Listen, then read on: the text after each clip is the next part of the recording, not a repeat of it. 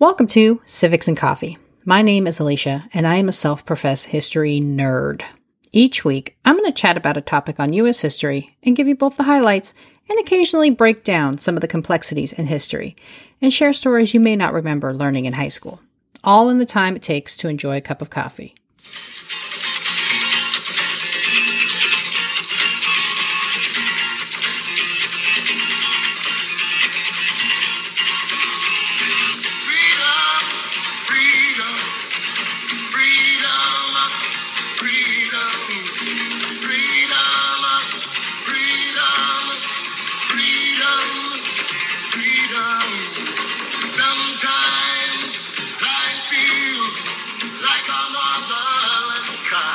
Hey peeps, welcome back.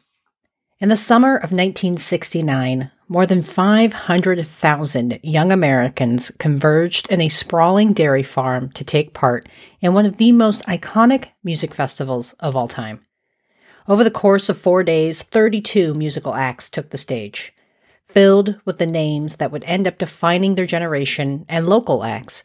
Woodstock remains to this day one of the most iconic moments of the 60s.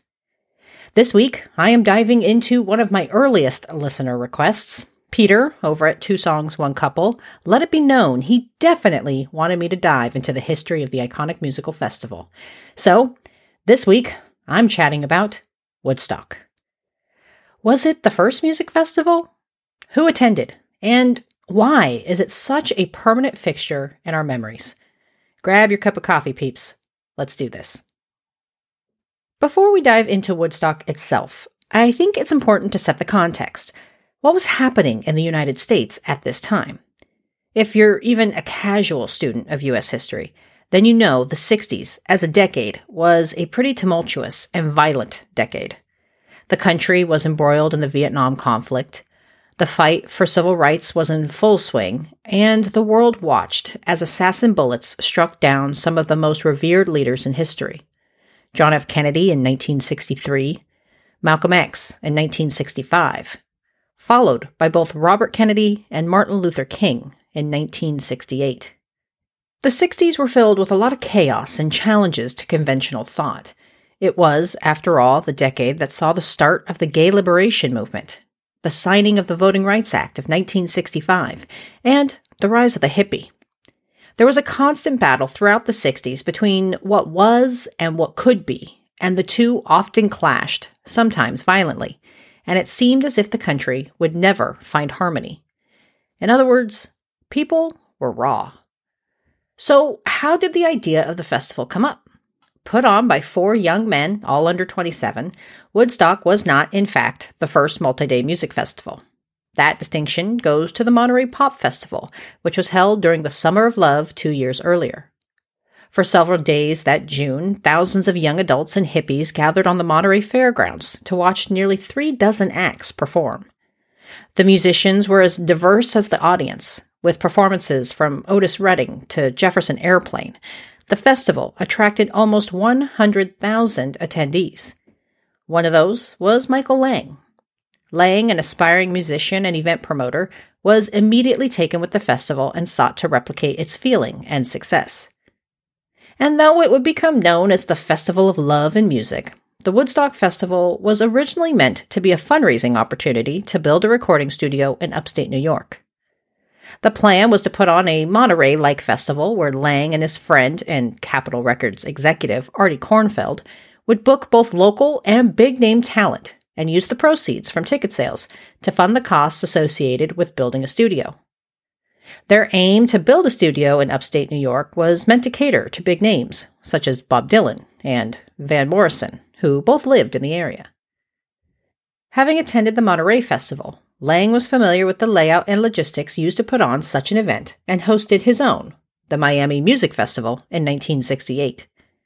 Several other musical festivals popped up in the immediate aftermath of Monterey, including the Summer of Soul in New York, which now has its very own documentary, and I'd highly recommend checking it out if you haven't already.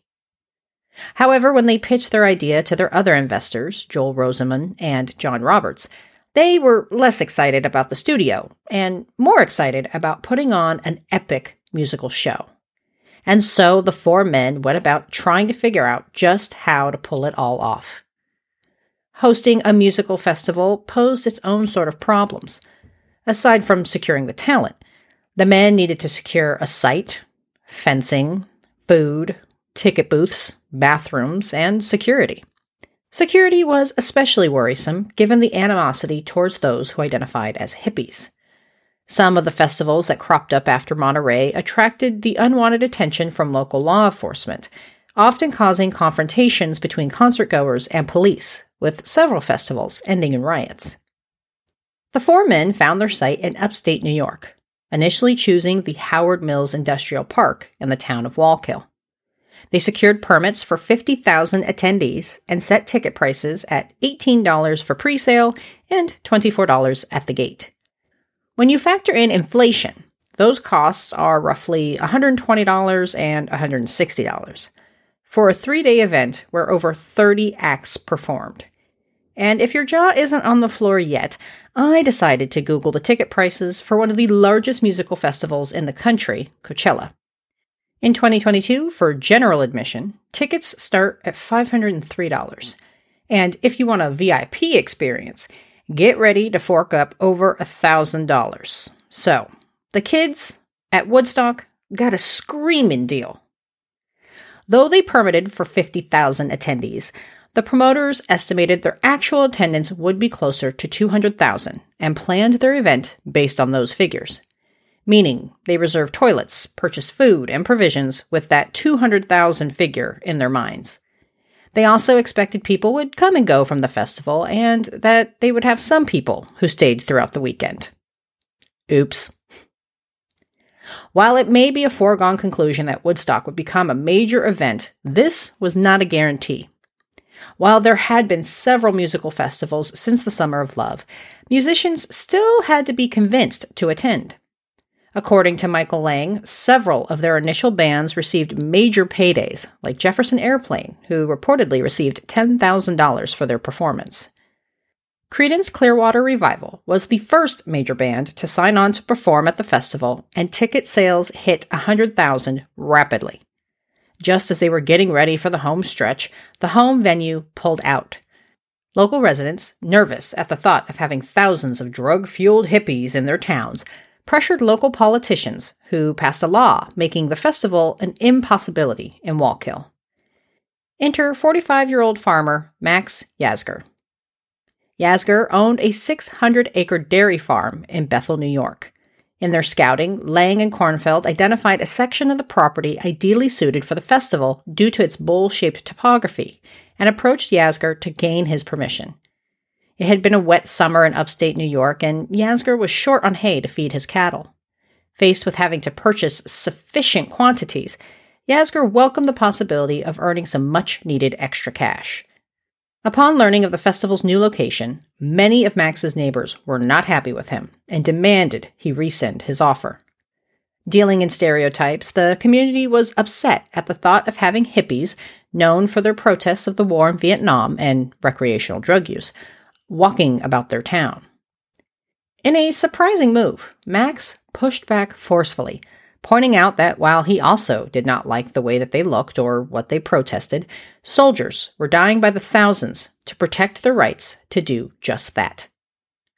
This left the young promoters with just 3 weeks to set up their venue. And the rain? Well, it wasn't done yet. Almost every day the sky opened up and made construction nearly impossible.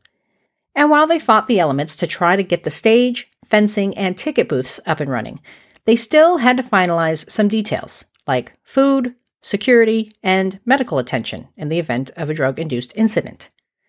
Lang and crew originally hoped to use off-duty police officers to help oversee the security. However, when Police Commissioner Howard Leary banned cops from participating, the organizers needed a backup plan. So they turned to Wes Pomeroy, a former Marine and sheriff who oversaw the security for the 1967 Republican National Convention at the Cow Palace. Pomeroy was made vice president and director of security for the event. And what about everything else? In what I can only say is a truly 1960s solution, the promoters turned to the Hog Farm, a hippie commune run by a guy who went by the name Wavy Gravy. Yes, Wavy Gravy.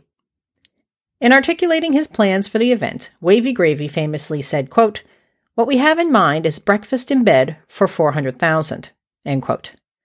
Food was minimal. Breakfast was muesli or oatmeal, and the medical response? Well, it was primarily comprised of a place for people to ride out their trip in a peaceful place. Once word got out of the headliners attending Woodstock, people's interest skyrocketed. Thousands of individuals without a ticket hit the roads early in the hopes they'd be able to secure one at the gate. On the Thursday before the festival was due to begin, it is estimated nearly 75,000 concertgoers were already on site and ready to request tickets. This was ahead of any gate placements or ticket booths. While the promoters had assumed there would be a number of individuals in attendance who hadn't paid for their entry, they weren't entirely prepared for the onslaught. Given the throng of individuals who are already setting up camp in the days leading up to the festival, the organizers decided to make the whole thing free. Once that word got out, the crowd only intensified, leading to a jammed interstate on the way to Woodstock. The traffic was so bad it even made the news. Even Wes Pomeroy, in charge of security for the event, gave an interview warning people not to try to come out, saying, quote, "Anybody who tries to come here is crazy. Sullivan County is a great big parking lot," end quote. By Friday, August 15th, the proposed start of the festival, nearly 400,000 people were on site and ready to rock. A number of big acts did not choose to participate, including John Lennon, Bob Dylan, and the Rolling Stones. So, who started the festival? A man by the name of Richie Havens, who I played at the top of the episode. Havens was originally scheduled to go fifth, but due to the road conditions, many acts just couldn't make it. Even Havens had to be helicoptered in as he was sitting in a hotel room some 2 hours away from the actual venue. The original request was to do a 30 to 45-minute set. However, given the fact that acts weren't able to make it to the venue, Havens was asked to extend his set, which he did. Havens mesmerized the crowd for over 3 hours, playing every song he could think of.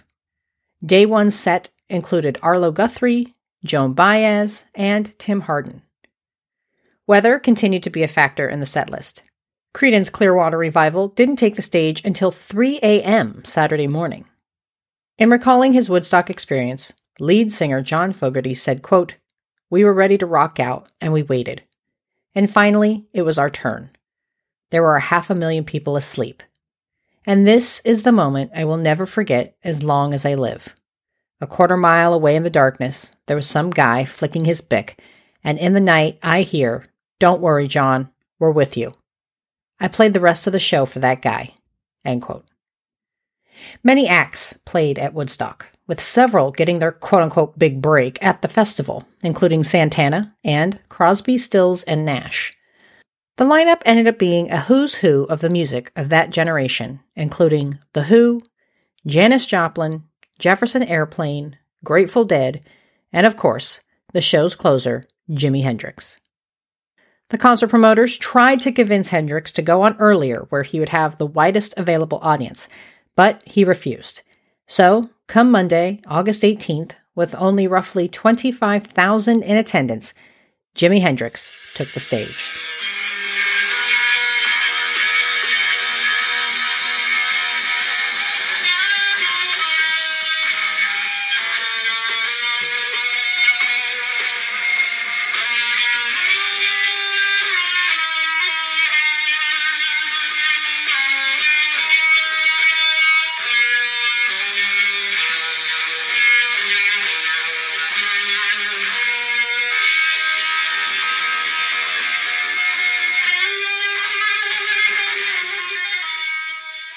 In one of the most captivating and memorable performances of the decade, Hendrix expertly brought his audience to attention, playing the national anthem on his electric guitar. I am not ashamed to admit I am severely jealous that I missed this performance. And with the ending chords of Hendrix's performance, the Woodstock Festival was over.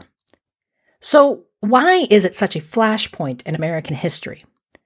Well, For one, it proved there was an audience for festivals. It won the 1970 Oscar for Best Documentary and spawned several imitations, including the Live Aid concert in 1985 to help raise money for the famine epidemic in Ethiopia. The musical festival has only expanded over the years, with events such as Coachella, Lollapalooza, and Lilith Fair coming in the aftermath of the famed event. The promoters of Woodstock even tried to replicate the feeling of love and camaraderie with Woodstock 94 and Woodstock 99. While the 1994 version seemed to be a success, 1999 ended in a swarm of chaos and violence, with reports of rape plaguing the festival's headlines. Replicating Woodstock proved a more difficult task than people originally imagined. It came at a perfect time in American history, a time before social media and cell phones, where people could come together, take a few drugs, and vibe along to the music with their fellow festival goers. It proved to be a time of healing and transition for the counterculture generation, and I think that's why it's such a flashpoint in American cultural history. But I think Woodstock's impact can best be summed up by promoter and organizer Michael Lang when he said, quote, "Woodstock was a test of whether people of our generation really believed in one another and the world we were struggling to create. How would we do when we were in charge? Could we live as the peaceful community we envisioned? I'd hoped we could." End quote. Thank you again to Peter for suggesting a dive into Woodstock. This was one of those episodes where I wish I could hop into my DeLorean and witness for myself the events as they unfolded. If you ever want me to cover a topic, be sure to let me know. Your requests are consistently fascinating, and I always learn so much.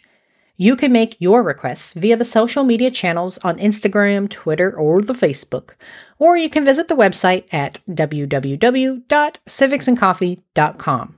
Not only can you submit your topic requests, but you can also see source material, read transcripts, and find out how you can support the show. Thanks, peeps. I'll see you next week. Thanks for tuning in, and I hope you enjoyed this episode of Civics and Coffee. If you want to hear more small snippets from American history, be sure to subscribe wherever you get your podcasts. Thanks for joining me, and I look forward to our next cup of coffee together.